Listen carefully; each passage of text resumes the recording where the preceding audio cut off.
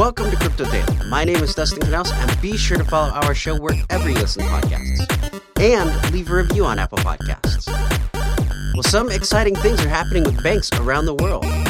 The largest online bank in Switzerland, Swissquote, is going to be launching its own crypto exchange platform.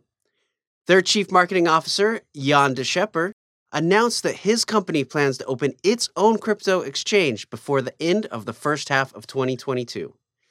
Their goal is to become the leading Swiss provider of digital assets.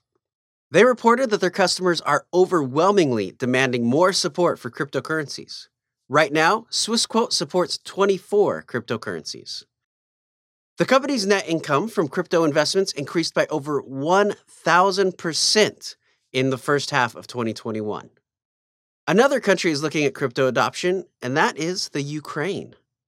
One of the oldest commercial banks in the Ukraine, Tascom Bank, announced today that they are working with fintech company Bit to create a Stellar-based pilot program for a public blockchain of their version of their currency, the hryvnia. Bit CEO Brian Popelka was quoted, "Bit's DCMS will equip Tascom Bank with all of the technology required to securely mint, store, issue, distribute, and redeem the electronic hryvnia." In other news, despite recent dips, meme coins are seeing some things that they should be excited about. Elon Musk came out and said that Tesla will accept Dogecoin as a form of payment for some merch, and we'll see how it goes.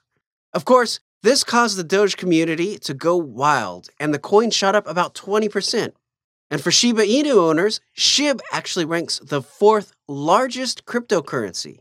Based on Twitter followers, the meme coin has 2.3 million followers, although Doge is still barely ahead of them with 2.6 million followers.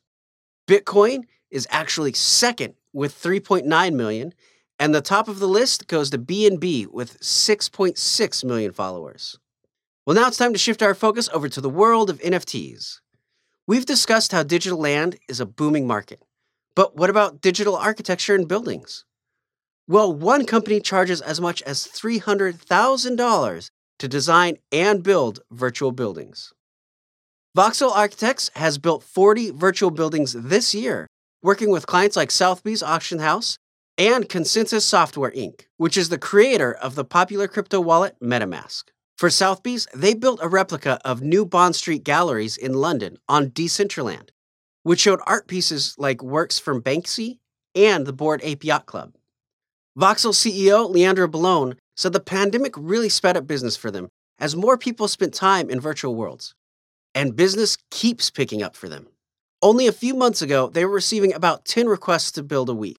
Now they're receiving around 40. Ballone said that their goal next year is to ramp up their staff and create more buildings that exist both in the physical and virtual worlds.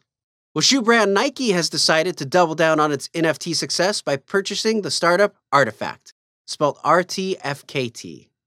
Now, RTFKT is a collectible studio known for making NFTs that merge culture and gaming. Now, they launched in January of 2020. Nike said in a press release that the team leverages the latest in-game engines, NFTs, blockchain authentication, and augmented reality to create one-of-a-kind virtual products and experiences. Nike's CEO and president said that this acquisition is another step that accelerates Nike's digital transformation and allows us to serve athletes and creators at the intersection of sport, creativity, gaming, and culture. We're acquiring a very talented team of creators with an authentic and connected brand. Our plan is to invest in the RTFKT brand, serve and grow their innovative and creative community, and extend Nike's digital footprint and capabilities. Nike is the only brand in the world that shares the deep passion we all have for innovation, creativity, and community, and we're excited to grow our brand, which was fully formed in the metaverse. Please follow our show wherever you listen to podcasts and leave a review on Apple Podcasts. If you get your podcasts on YouTube, be sure to subscribe and leave a comment there. I'm Dustin Knaus, and thank you for joining me today.